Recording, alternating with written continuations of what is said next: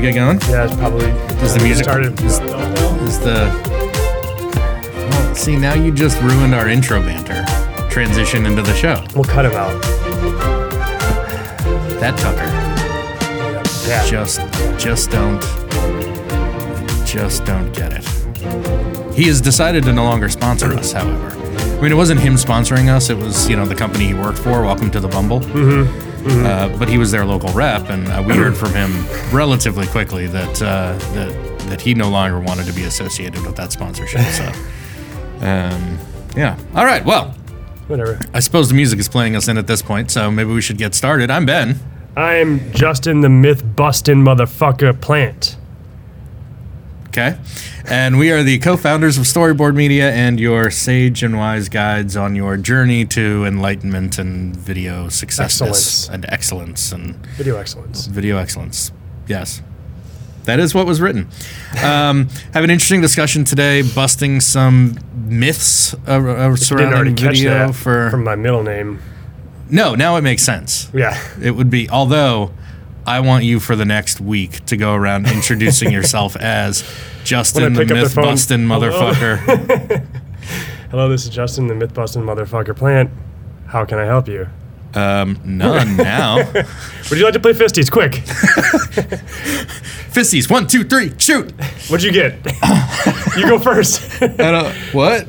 Did you know that most people cycle through in rock, paper, scissors from rock to paper to scissors? So when you're going best out of 3, if you can pay enough attention to what somebody else just threw and think next in that cycle, they're more likely to throw the next thing, rock to paper, paper to scissors, scissors to rock, because it's almost involuntary. So if you can have the presence of mind to think about what they just throw the thing that would beat whatever is next in that line, you're more likely to win Fisties. Yeah, but you only have 3 seconds to think through all that. I know, right? That's a lot to process. So we're actually filming the podcast today. For the first time, trying out some new equipment. Yep. We're going to move to a video podcast in a couple weeks. Yep. So we're just trying out some new stuff. Moving offices, getting a little studio. It'll be fun. Okay, so before we jump into busting these video myths, as I mentioned, Tucker no longer wanted to be affiliated with our sponsorship from Welcome to the Bumble. So we've got a new sponsor this week, surprisingly. New sponsor, yep. Very happy to have them. It's Off Color Lighting. Off Color Lighting. Okay. Look forward to hearing their spot later in the episode. Before we get into our 5.5 myths that we have here, I guess it's worth addressing why we think it's important to add our voices to busting these myths. I suppose you're right. Yes. If I were to put that in the form of a question, I would say, why do we feel it's important to... Well, because we have an opinion on everything. Well, that is definitely true. Pertains to video. But it's been a couple years now that businesses have been adopting video, and some have not been adopting it for certain reasons. And we want to encourage the adoption of video, becoming, more of just a part of the culture of a business. And trying to help people get past hurdles that might be more psychological than actual. Or just based on misinformation or bad information, too. We've talked about some of these before in various episodes just because they come up in the course of conversation. But we've also talked about how, for people new to video, sometimes they just get kind of overwhelmed and it seems too complicated. And so I think sometimes people just look for reasons not to do it. And these are some of the things that, we hear an awful lot. Change is hard. So allowing these things to become an excuse is where most of the friction actually is. Yeah. Okay. Shall we jump in? Sure. Why don't you give us the first one here? So Ben and I, just, I guess, to lay the foundation, Ben and I both wrote our list of various myths, and most of them overlapped. There were a couple that didn't. So I think we'll be agreeing on all of these, but we may just have different thoughts on it. At least one of them, I think, actually goes 2 different ways. So we may we may agree on one argument and then flip the argument to the other end, but we also both agree on that. So I don't know. I don't like it when we just automatically agree. So maybe we'll try to find a way to be. Maybe we can at least be in violent agreement somewhere along the way. That's always fun. Okay, so myth number 1 that we want to bust, and I think it's also one that earlier on in our careers we kind of adopted. Yeah. Is that shorter is always better. Mm-hmm. As a 6'5" person, I certainly do not like this myth. Well, and as a 5'9" person. And a half. I don't have the hair anymore. When I had hair, sure, 5'9.5". In fact, when I went to the doctor last time, the nurse was weighing me in and measuring me in, and she actually said, "I'll give you 5'9". Ooh. That stung. Yeah. So, if you go to my doctor, solid 5'9". So much of my identity is wrapped up in being just a little bit better than Tucker. And I was 6'5" at one point. I think I'm 6'4 3/4, but I don't want Tucker to feel like he's catching up or anything. Right. So I'm just sticking to it. Okay. How tall is Tucker? Just under that. Whatever I am, just under that. Just beneath you. Yeah. Constantly just looking down on him. Okay. So shorter is better. So shorter is better. I suppose this is a myth we're busting. So why is it a misconception, or why is it a conception? Well, I think it's a conception because of the attention and intention of viewers online. Mm-hmm. Because most of what we're talking about here is video that's viewed online. Mm-hmm. And everybody seems to just kind of go to, everybody's got so many channels, so many platforms, so many things in their feed that they're just going to flip through. You can't get anybody's attention for more than 30, 60, 90 seconds, whatever it is. Yeah, and people cite, like businesses cite that, well, the attention span of a human being is less than a goldfish. I think that's just total bullshit. Look at all this new long form content that is killing it, like Game of Thrones, right? Well, I saw an like interesting podcasts. Yeah, I saw an interesting headline recently that like movies have gotten too long. And if you look at 8 or 10 episode limited series, HBO, Netflix, wherever, they're essentially 8 or 10 hour long movies. Right. That they've just broken up into pieces. The thing is, you just have to be interesting. Yeah. Now, I don't know that we're advocating necessarily doing, 8 or 10 hours of content here for a video content for your business. But I think that people who cite this still think of video as something that they're probably doing once also. So that kind of unleashes all of this cascade of problems with that, because if you're going to make one video, that means you're going to speak to all of your audiences. And this one has to be perfect. Ask them to everything, and it has to be perfect, and it has to look good, and it has to be expensive, and it has to, for new listeners, that is not the way that you should approach video for your business. For old listeners, long-time listeners, that's what we rail against anyway. I mean, it's essentially the foundation of our manifesto. The Video Reformation Manifesto is practicing. Is that it's about practicing, and it's about being specific. Sure. It's about having a specific purpose. It's about giving specific actions. It's all about specificity and creating multiple pieces of content to speak to different audiences, multiple pieces of content to get people to do different things. So when you think about all of the video you're going to practice, some of it, sure, toward the top of the funnel. If it's going to be a brand awareness piece that's going to be a pre-roll ad, yes, shorter needs to be typically better for pre-roll. Mm-hmm. If you do some great brand awareness, shorter pre-roll stuff, you can start to do some longer pre-roll stuff. Mm-hmm. Purple, the mattress company, does some really interesting long-form pre-roll stuff. They do, but they also 10 minutes long. They also spent about a year developing their brand and putting their brand out there and setting themselves up as a company that has fun with its content. So once you see that it's a 10-minute pre-roll piece, you know that it's probably worth sticking around for the 10 minutes. It's worth noting that our manifesto says nothing about length of video. Right. Because it's not that it's irrelevant, but it's all based on any number of other things. One of my new LinkedIn friends, his name is Matthew Sweezy. He works for Salesforce down in Charleston. He's also got an awesome podcast about marketing, but he's doing a lot of speaking, and one of the things that he's talking about is in 2020, content is going to be very ephemeral, meaning it'll be there and gone in a second, and so you've got to be doing a good amount of video. So trying to put all your chips in one pile is pointless. That reminds me, Internet Summit, I want to say 2 years ago, I probably still have the photo of the slide somewhere, but one of the presentations actually had kind of the average lifespan of a post on each of the main social platforms. And within 72 hours, not a chance. Something that you've posted is not going to be seen by someone new. Unless it is something that has some kind of viral, thing to it that starts getting shares and all those kinds of things. That will affect the algorithm and people will see it from somebody sharing it. But like the average lifespan, the longest lifespan on social channels is like 72 hours. And that's being nice, really. I mean, think about, our Instagram Live here. This will be available for 24 hours. Right. And then people will have to listen to the podcast edited, or I guess now watch the podcast edited when it's released.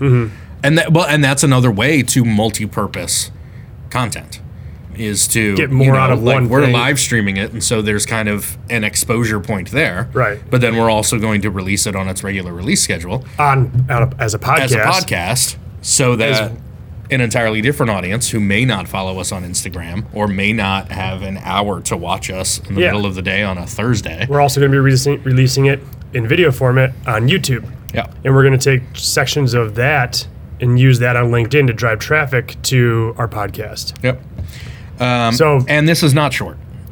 So if anything, this is no. This is the type of content. I think it's worth talking about content throughout the funnel also. Because when you think about practicing effective video for business, you've got your top of funnel, your mid funnel, your bottom of funnel. Your purpose and your audience changes as you go down that funnel or through that flywheel or whatever you want to call it. Yeah. Right? So what do you mean your audience changes? I think I know what you mean. So top of funnel is a very broad audience, right? It's your prospects. It's people who may not even know that you're a brand. It's people that you don't even know, and you're trying to get them to identify themselves as, ooh, I'm interested in what it is you do, why you do, whatever, right? Then as you get further down in that process, in that funnel, you're actually, with the content you're creating, typically targeting fewer and fewer people because your mid-funnel may be people who have said, hey, I'm interested in what you do. And so by default, that's a smaller sized group, a smaller sized audience than the people who are completely unaware of you and might come across something at the top of the funnel. And then once you get down into the bottom of the funnel, you're talking about people who have been passed off to sales. They've been through a demo. They've been through whatever. And so there's almost then just, of course, it's a smaller subset still, but you're almost sending a video to one person for one reason. Even if it's a mass-produced video, because you have a lot of those people, it's still something that a salesperson is sending, saying, hey, I want you to watch this because we talked about that. Yep. And so then, of course, when you get into a Go video or a personalized video that they may be doing to start off that video or to introduce that video, that's then something that is created once for one person, one specific person. So the size of your audience gets smaller as you get closer to the sale and then through the sale. I was thinking about it even a different way, but still true.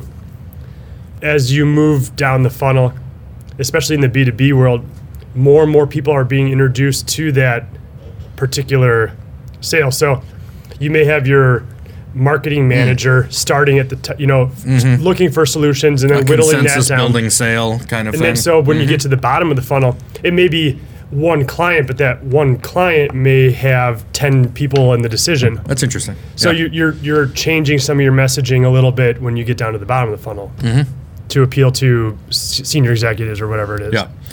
And so the way that kind of helps bust shorter is always better is that you're having different conversations. You're having more specific conversations. Somebody needs to see an hour-long demo or see a playlist of 6 videos that are of 5 different modules because on your sales call, you as a salesperson identified that these are the things that are going to have the biggest impact for them.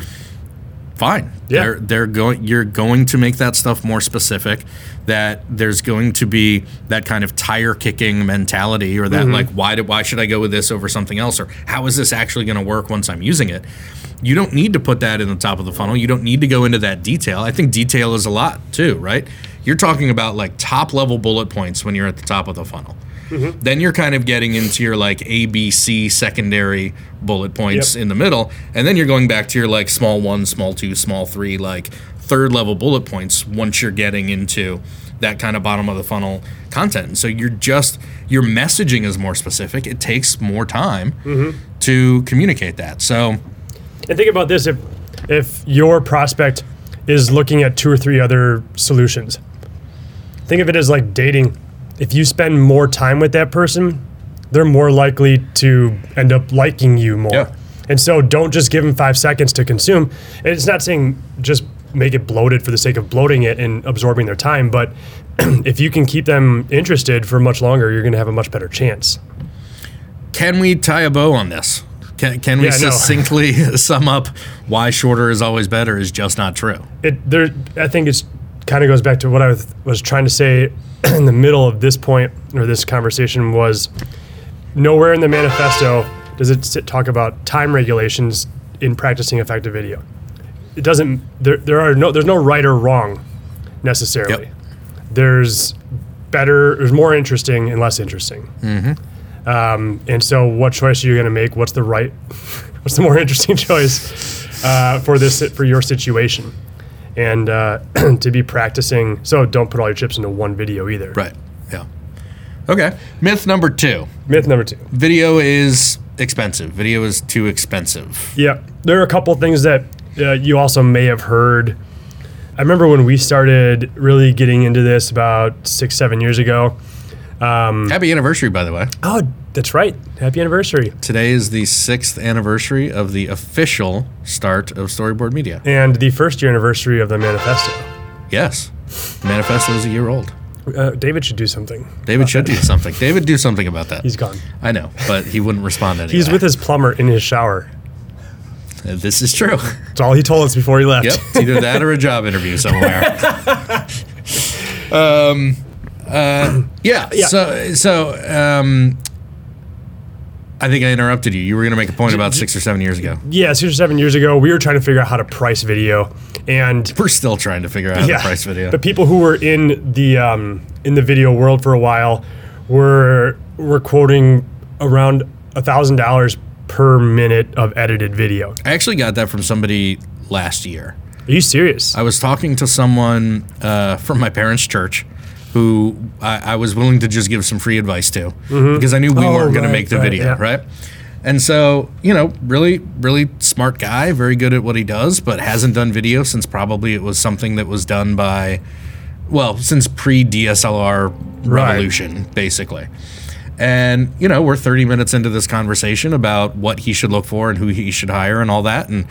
And then he says, now, am I right that this thing should cost about $1,000 per edited minute? And I was like, no. It may end up that way depending on who you hire. Yeah. And I think that's another point too, is just because you may get a cheap price from someone, it doesn't mean that that's what video should cost too. Right. Because, and we've done it as individuals. We've done it early in this company. Sometimes you just charge less because you need to do the job. You need to practice. You need to get better at it. Or something you really want to do and are willing to offer discounts. Yeah. And so, you see a lot of the freelance community, pretty adamant about not lowballing your offer because that hurts everyone else. Fuck that. Everybody does it. Everybody does it, and everybody's got to pay rent, and everybody's got to eat, and everybody's, got to do all those things. So take whatever you can get to get better at your craft, to pay your rent, whatever the reasoning is. But just because as a client you pay a certain amount to someone doesn't mean that that's what it should cost either. Mm-hmm. And this is more a caveat to video is too expensive. I think maybe it needs to be under the video can be expensive. And there are reasons when it certainly should be expensive, and that's fine. But if you are getting a low amount, we've got 2 clients who immediately, or who the year prior to hiring us, hired less than producers to create videos for the events that they were hosting. Mm-hmm. And in both scenarios, we got brought in, and part of our initial strategic process was reviewing the footage that had been captured from prior events. Mm-hmm. And in both instances, the footage was completely unusable. Right. It's because they took the low offer. Or we wouldn't use it. We wouldn't use it. I wouldn't. I mean, certainly I wouldn't put our name on it, cases. but I wouldn't put my client's name on it. Right. And so, it's unfortunate that you then get somebody to come in for a low amount and you get them to be there at that, event, whatever it is. They capture something and then you look at it and you're like, I can't do anything with this. So, $1,000 per edited minute of event video is very expensive. Yes. Well, depending on what's delivered. Yeah, but that's what I mean by edited minute is like, what's the final deliverable? Yeah. Yeah.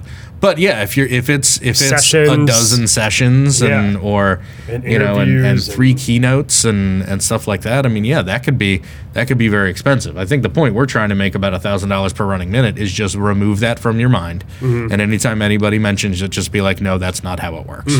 And when they say why, you don't even have to tell them why. It's like, that is just an old pre-internet version of what production companies would charge for corporate videos when a company would do one a year or something like that.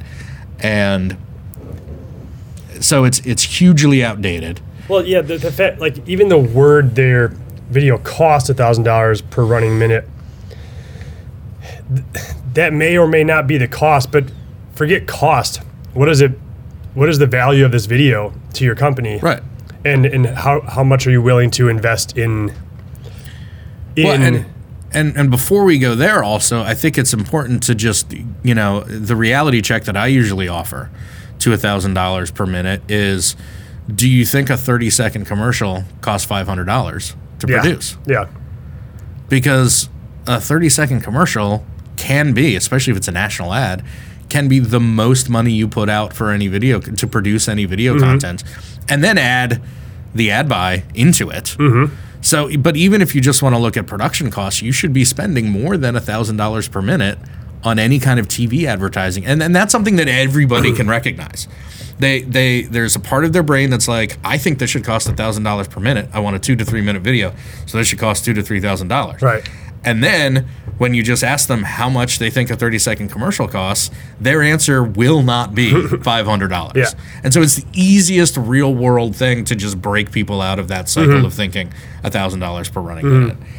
But you're absolutely right. Video as an expense is contrary to the manifesto.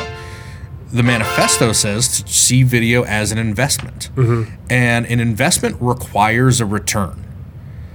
So seeks a return, yes. When you're making an investment, you want to kind of track what kind of potential return and then actual return you might make something, which to me leads into our third myth, which is that, tied together, which is that video ROI can't really be tracked. Right. And that is completely false.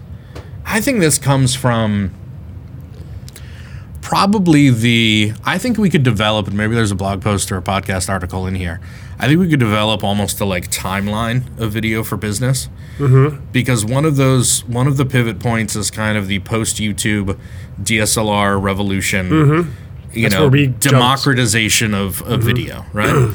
And so I think there was this time where all of a sudden YouTube was a thing, and people were watching videos on YouTube all of a sudden without having to be watching on their TV. And right before businesses really started to adopt creating video content. But I think this is where, because of the analytics that YouTube gave you and gives you, and even some of the other, early days of Vimeo, for example, as a secondary hosting platform, the analytics they gave you didn't give you the opportunity to track anything that would necessarily be kind of what we call a value metric. Right. It's showing how many plays it gets, how many views it gets, or what percentage of people who end up on this landing page end up playing this video. And the only way that YouTube allows you to monetize that content is by views, essentially. And so if you get millions of views, you can monetize that as the creator. And sure, there becomes your return on investment. But that was the only way to actually track a return on investment, is if it was a viral video. Yeah. Starting to melt together. Well, I don't think viral. Oh yeah, I guess viral is 3.5. We'll get to viral. So I think there are a lot of people who probably tried video early on, even early adopters for video. And because they were willing to take that risk and put money into it, put energy into it, put resources into it, then they just didn't know how to say whether they got any return on The that. technology did not exist. And that's that's when people started seeing video as an expense, because there was no way to really track a return on it, which means there was no way to think of it as an investment. Mm-hmm. And for a lot of people, I think that stuck. That got laid as a foundation for video for business. Yes. Yeah. And now the industry, the technology has evolved where pretty much anything you want to track on video is trackable. Yep. Down to individual viewer behaviors. Yep. How many videos how many of what videos one person has watched. Mm-hmm. Vidyard's got their Salesforce connection. Yeah, which is phenomenal for reporting. Which you can actually see which deals closed that had video viewed by any of the contacts in Salesforce associated with that deal. Yep. And so it will actually calculate what kind of revenue is generated that video played a part in helping close. Mm-hmm. Either generating them as an MQL or turning them from an MQL into an SQL, or of course, through the sales process then. And that's one dashboard report that you can look at to say, per deal or per video, how much revenue is this contributing to for us? Yep. That is the easiest way to say, look, from fiscal year 2019, we spent $600,000 on video content. Mm-hmm. And my Salesforce report is showing me that in fiscal year 2019, we were able to generate $13 million of revenue that was influenced by that $600,000 of. So that's definitely showing. Now, again, it's not necessarily, just again from a previous episode, it's not necessarily saying that video is solely responsible for that. Right. But video is a part of the equation. And if you want to add some kind of, marketing is responsible for, 40% of this deal and sales is responsible for 60%, great. The marketing department can claim 40% of that revenue. And so, however each company wants to do that. But you actually are able to put real numbers to the money that you're actually investing in creating this content. I was in the office of another video agency just yesterday morning, and they were griping. How dare you? I was at a plumber. Yes, in the shower with a plumber. And they were complaining about how it's impossible, like they just stay away from all of that entirely because there is no way to track it. And these are smart, they're just going to create quality people. Content. They're going to do what their clients ask. Yep. They're going to make it as well as they can. Yep. And they do very good work. Very good work. And then they're going to hand it off and say, that's your thing. Because in their heads, that attribution does not exist. Right. And I was just surprised that I guess other agencies aren't as well versed or even have dug into that enough. Yeah. But it does exist. I think that's the point to take away from this is you can definitely track ROI. Yes. Okay, before we jump, I think it's time for our sponsor ad. Okay. Before we jump into that, I just want to do a quick recap. So the first myth that we busted was that shorter is always better. Mm-hmm. We talked about how your purpose and your intent and your audience changes as you kind of go through that customer cycle. Mm-hmm. We talked about video being expensive or too expensive. It certainly can be expensive, but it doesn't have to be. We hopefully debunked this whole video worth $1,000 a minute or cost $1,000 a minute. We've completely debunked, certainly with the 30-second commercial example. Cost more than $500 to make a commercial. And then, of course, that led into thinking about video as an investment as opposed to an expense, and then kind of busting that myth of not being able to track the ROI of video. So, given that that's what we've talked about before, I think now is a good time for our sponsor ad from, what was it? Off Color Lighting Off Color Company? Lighting, that's right. All right, Off Color Lighting. Let's see what they got. At Off Color Lighting, we have it all. From lighting fixtures to dirty pictures, bulbs, bosoms, and bums.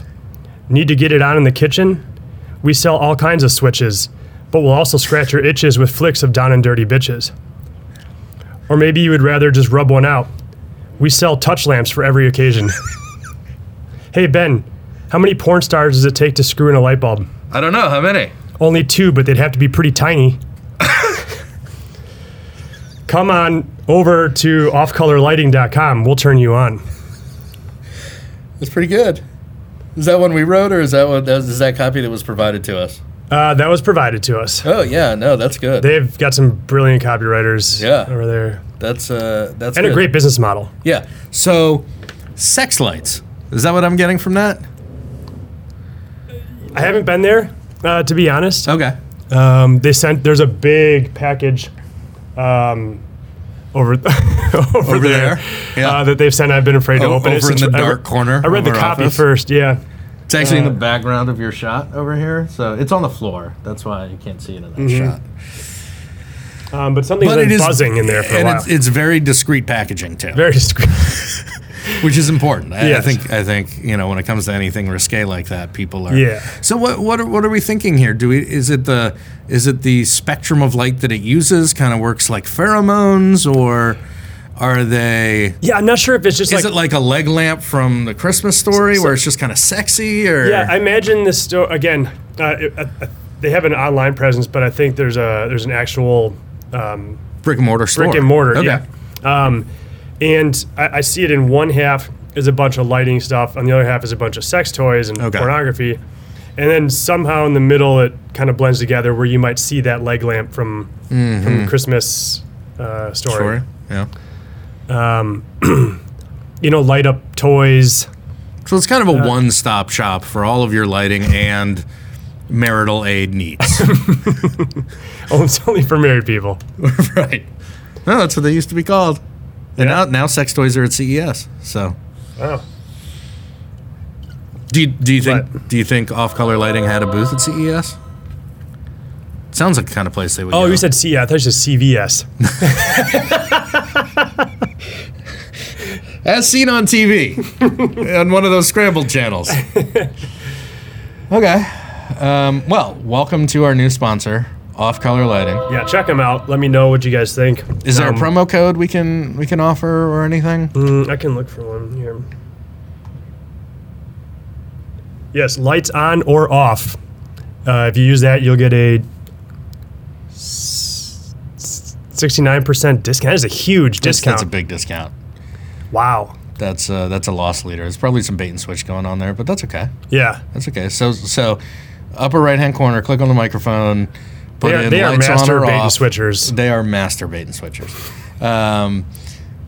Click on the mic in the upper corner, put in lights on or off, and you get a 69% discount on your first purchase. Yeah. That's just fantastic.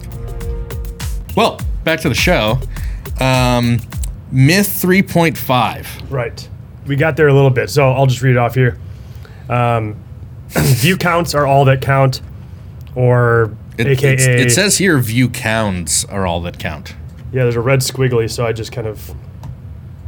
You think that's supposed to be a different word? View counts are all that count. That makes more sense. This copywriter's no good. No. AKA, if it doesn't go viral, it didn't work. I think this attaches to the last couple. It could have been like 2 A, B, and C here because they play together so much. Tell me about virality. What makes a video go viral? Exactly. Good answer. I think this is where I don't want to underestimate our audience but I think people know that you can't make a viral video. Yeah, I think a lot of people are past that. Yeah. And I think even when they say we want a viral video, what they mean is we want a wildly popular shareable video. Yes. So something it may entertaining, include humor or some viral is something that happens to a video that's been released. It's not something you do to It's not a format of video or style of video making. So, we started talking about monetizing view counts on YouTube. I think... Which was really the only way to monetize a video. Right. Now you've got all kinds of advertising. Vimeo had like a tip jar, which was the other way for artists to monetize a video. Yeah. So I think this goes back to also the metrics that you can track now too. When we were talking about calculating ROI, is that number of views tells me nothing about how much of an impact this video has had on our prospects or customers. Right. If I can identify which of them are clicking through to a form and putting in their email address, or clicking on the custom call to action and going to the landing page I want them to go to, or blah, blah, blah, blah, blah, right? Taking that specific action that we want them to take. I can do an awful lot more with that information than I can do about, seeing 100,000 views on a video. 100,000 views to me is potentially less valuable than 60 views. Right. If you're creating a video for, if you're doing ABM, if you're doing any kind of account-based marketing, and you know that you've got, as a rep, maybe you've got 60 possible clients on your ABM list. Yeah. If you get 60 views because you've targeted it to your list of 60 wildly people, successful. that is 100% success rate. And that's more valuable to you than 100,000 views of the wrong kind of people. But what even would be more important is conversion. What did you want them to do next, and did they do it? Yeah. So even 60 views doesn't matter. Right. It's did they take action? Right. And all of those things, again, can be measured in video. Conversions, because you can put forms in video players. You can put calls to action in video players. You can connect your video platform with HubSpot or whatever your CRM is. So even if you don't put it in the video, if you put it on the landing page, you can know who filled out that form that isn't even within the video player. Okay, and number 4 is an interesting one because I think there's two sides to this one. We'll start with we can use Ned in HR. We don't need to hire an actor. Yeah, let's start start there, yeah, and then let's use our non-actor employees for this content. So just don't. I mean, well, until it's usually companies who are inexperienced with video see no problem in saving some money. We're not going to hire an actor. We've got 42 employees here. We can make this happen. Someone's got to be smart enough to learn this script or whatever it is. Right. Well, no. Your salespeople need to be selling. You're in growth mode, so you're probably understaffed at the moment. Certainly not anybody in HR. But, they don't have a soul. So-and-so in marketing was a theater major. Right. Good point. Or, sings in a church choir. So what do we usually do when this happens? Go to our casting agent and send them options anyway. Yeah, we'll put Jerry from HR in an audition with all the other actors. Yes. And then ask the client which one makes sense. And do you want to waste the other 10 grand you've put into this video by putting Jerry in here and saving $1,000? Or do you want to spend another $1,000 and make use of the 10 Exactly. grand? I think it comes from an imperfect understanding of what costs go into producing a video too. Sure. I think this comes from, again, just overall, I think that misconception comes from Hollywood, right? Adam Sandler gets $20 million to be in a movie. And so they think all actors are, worth $1 million for a 90-minute movie or whatever. And we're really talking about, in a lot of scenarios, we're talking about $500, $1,000, $1,500. Yeah. We're not hiring someone who gets paid $20 million a feature film. This is somebody from Fayetteville, North Carolina. Right. Who has it, but the reason it's important is because they have experience being on set. They have experience being directed. They know that when they're asked to come up and hit their mark so that the lights can be set and the camera can be, set focus and all those kinds of things, they know that they're supposed to stand there and not move and not say anything until they're asked. And still act natural. Yes. And you put in Ned from HR and all of a sudden he's asked to step to his mark, and then he steps to his mark, and then he's, can you look into the lens, please, so you can get focus on the eyes or whatever. And then he thinks that he can, just start looking around and talking to whatever, even if he stands there, then he'll just walk away. I'm not done. Professional actors know how to be on set, how to deal with those things that non-actors don't. So even before you get to the performance, then once you're actually directing someone, professional actors know how to take direction. They're aware of what their delivery was. Oftentimes, they'll stop themselves, or at the end of a take, they'll say, I didn't like that, let's try it again, before the director even does. A non-actor employee is going to think, ooh, I got through without fumbling anything. That was perfect. And then they're asked to do exactly the same thing, except let's, when you say this, put change your arm. inflection to up at the end of the third sentence. Do what now? Yeah. We've, in fact, had clients who have like tried to document the onset process so that they could send it back to their office to say, this is why we need to hire people, because it's take after take after take. I mean, it is exhausting work. And if you're putting someone in there who isn't prepared for that, it's going to cost you, at the very least, an additional shoot day, probably, to get that person to get through. In fact, I would double or triple the time I would plan to shoot for something if I'm going to use a non-professional actor.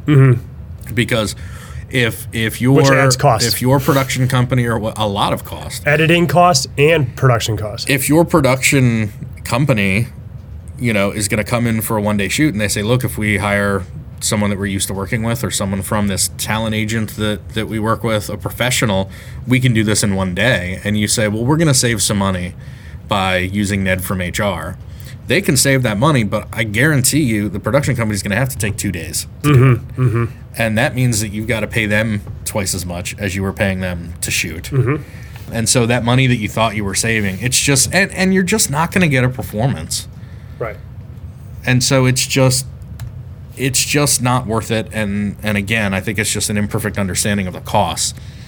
In terms of the whole thing, having a professional actor is so much worth the additional cost over having an employee. And the crew's going to just be happier too. Yeah. To deal with it. So what's the flip side of that coin?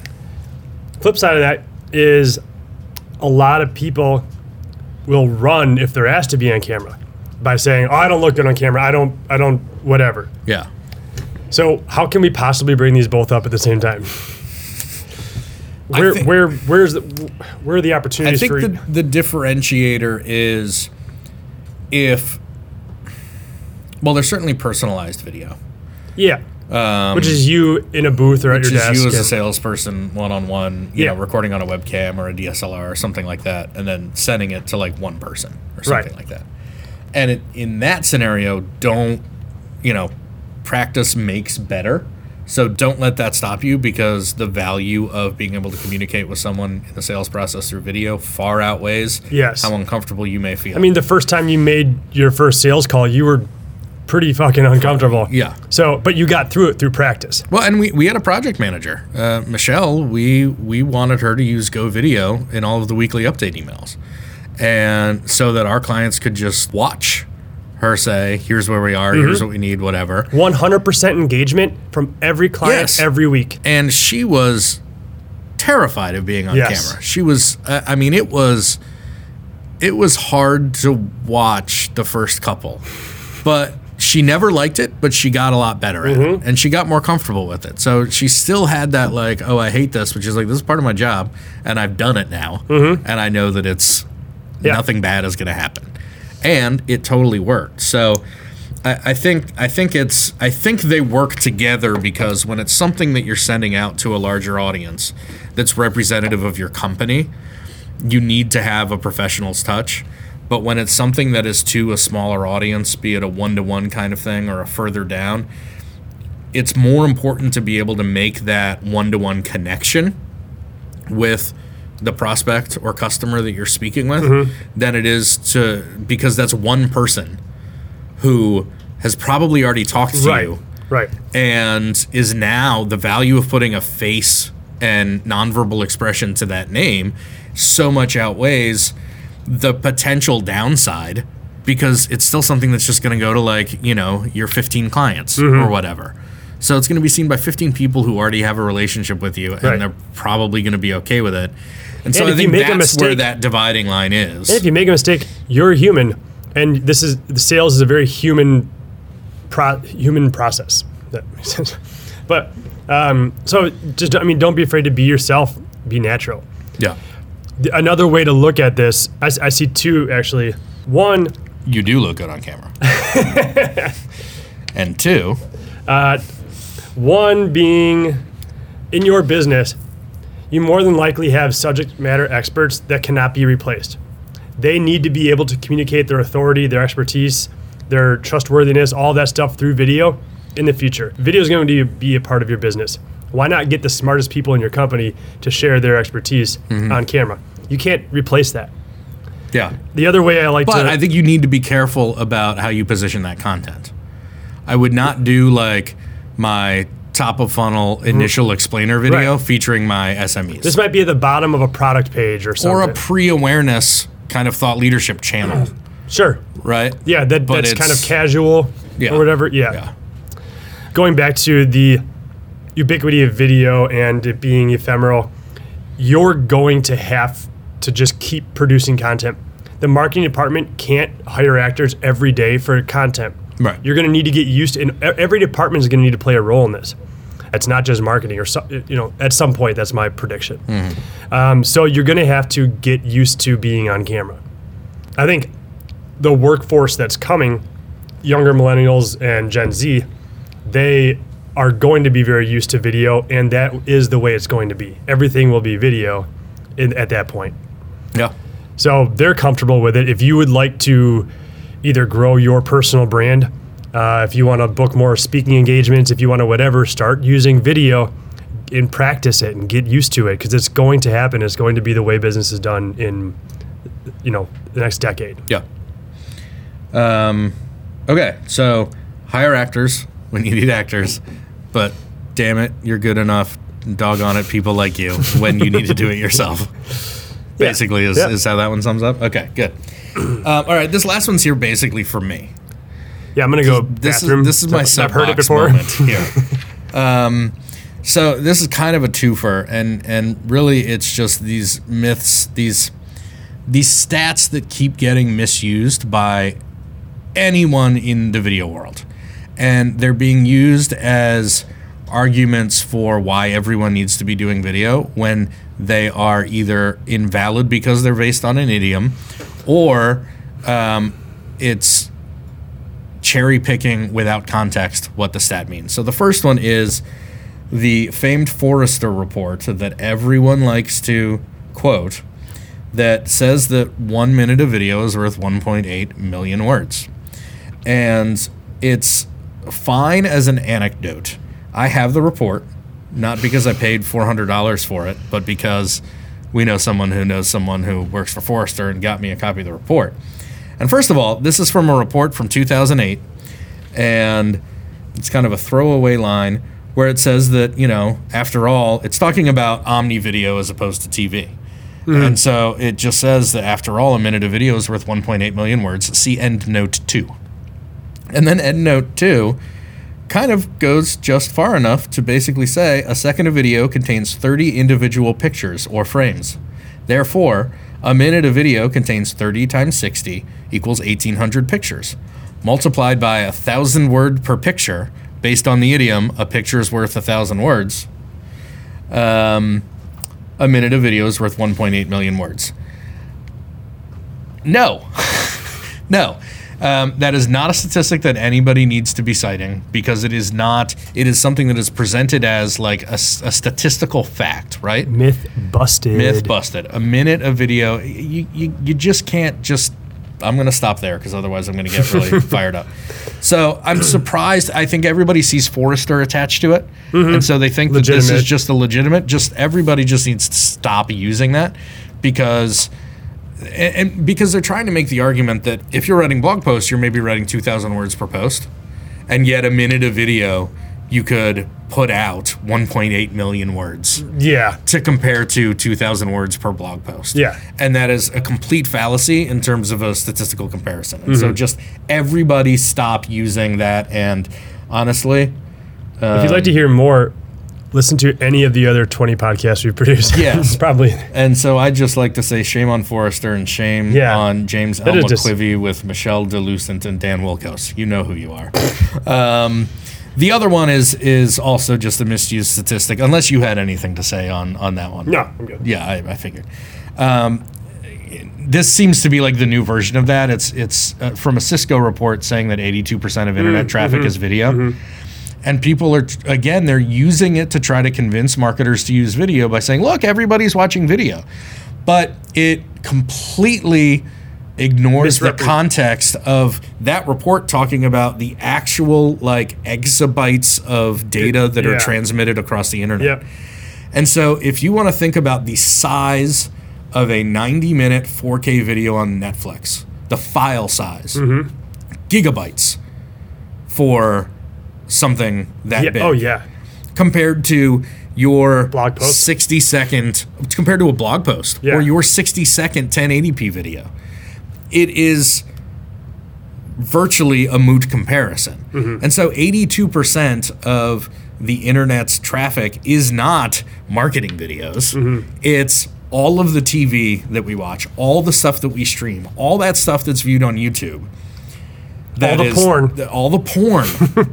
That used to be my argument. Like, just take Pornhub out of that and think about that probably drops the percentage down to like 73%. Yeah. Right? Take Netflix, Hulu out, and all of a sudden. And so for me, it's not that it's not true. It's just that it is used as a tool for you should be doing video because 82% of what's consumed on the internet is video. That is not true.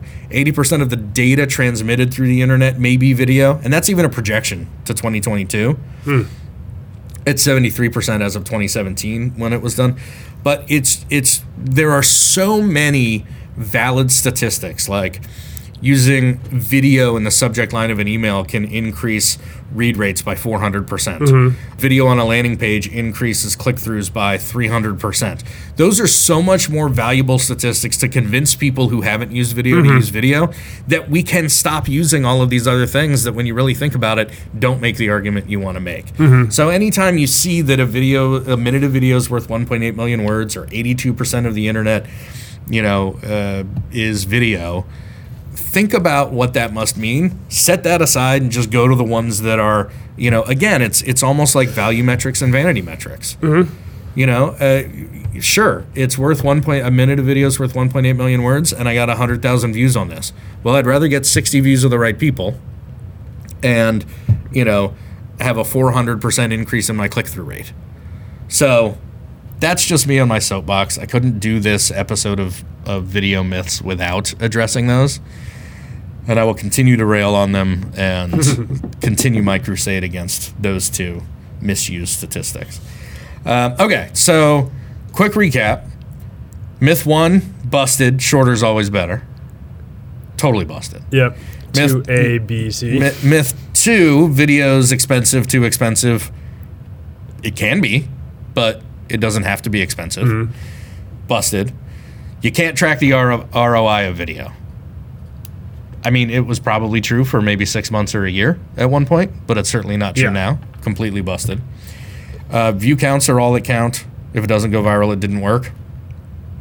Busted. We don't need actors.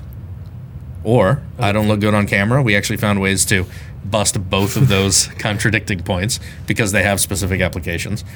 And 1 minute of video worth 1.8 million words, or 82% of the internet is video. I'd like to hear busted for maybe plausible, like true, like they're actual it's statistics, twisted. But they're out of context, and there's enough that we don't need to use those anymore. So we kind of attack some of the ones that we hear the most. Yeah, I think there are probably a lot of myths out there, and some of them may even be true. I would love to hear from any of our listeners if there is a myth and if we could try and bust it for them or add some validity to it. Yeah. So if you're out there and listening, I encourage you to, email us or tweet. Just find us. Find us wherever you can, and we'll try and look for it. You know what I would recommend?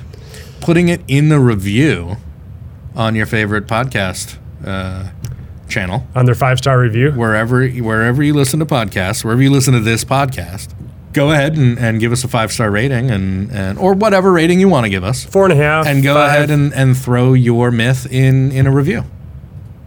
Sure. That could work. Yeah. Yeah. Or, text us, whatever. I think we know half of our listeners personally anyway. Okay. Let's hear from our sponsor one more time. Yep. Off-color lighting. You want me to read the bit? Is that what? Yes. Okay. At Off-Color Lighting, we have it all. From lighting fixtures to... Hold on. That sounded like Adolf Color Lighting. I think that's something different. Yeah, they get mad about that. At Off-Color Lighting, we have it all. From lighting fixtures to dirty pictures, bulbs, bosoms, and bums. Bums, that is. Bums. Like a butt. But bums. Bums. That's cheekier. You can laugh. Need to get it on in the kitchen? We sell all kinds of switches, but we'll also scratch your itches with flicks of down and dirty bitches. Or maybe you'd rather just rub one out? We sell touch lamps for every occasion. Hey Ben, how many porn stars does it take to screw in a light bulb? I don't know how many. Only 2, but they'd have to be pretty tiny. It's my favorite one. Come on over to offcolorlighting.com. We'll turn you on. Is that supposed to be read as come on over? There's a big space there. Okay. All right. I just wasn't sure what was next, and then I kept going, and then I saw that it was over to. Yeah. Okay. So, yeah. Little racy. Yeah. Yeah. But, they've done a lot of research on who our audience is. So, okay. Well, join us next time on the Video Reformation Podcast, where we discuss insert next episode topic here. That sounds like fun. I'm really looking forward to talking about that. Yeah. And welcoming a new sponsor as well. Well, yeah. I mean, hopefully this one sticks with us. Stick around for a while. Yeah. We'll see. Okay. So, signing off, this has Ben. This is Justin. Thank you very much for listening. We will talk to you soon. Or at you soon. Talk at you. Yeah. We will talk. You will listen. So you can talk to us. I don't know that we're going to hear it. Yeah. Oh, hey. Ryan Timms. Hey, buddy. How long has he been here? Not long, because we just reset it because we went over an hour. Oh. We're having lunch with him on Friday, tomorrow. Yeah. Yeah. We still on for lunch tomorrow? This is probably where we realize that it doesn't tell us when somebody leaves. So he joined, but yeah, I guess I'll see you tomorrow. But he's like, I gotta write an email to cancel that lunch. Yeah. Check my inbox.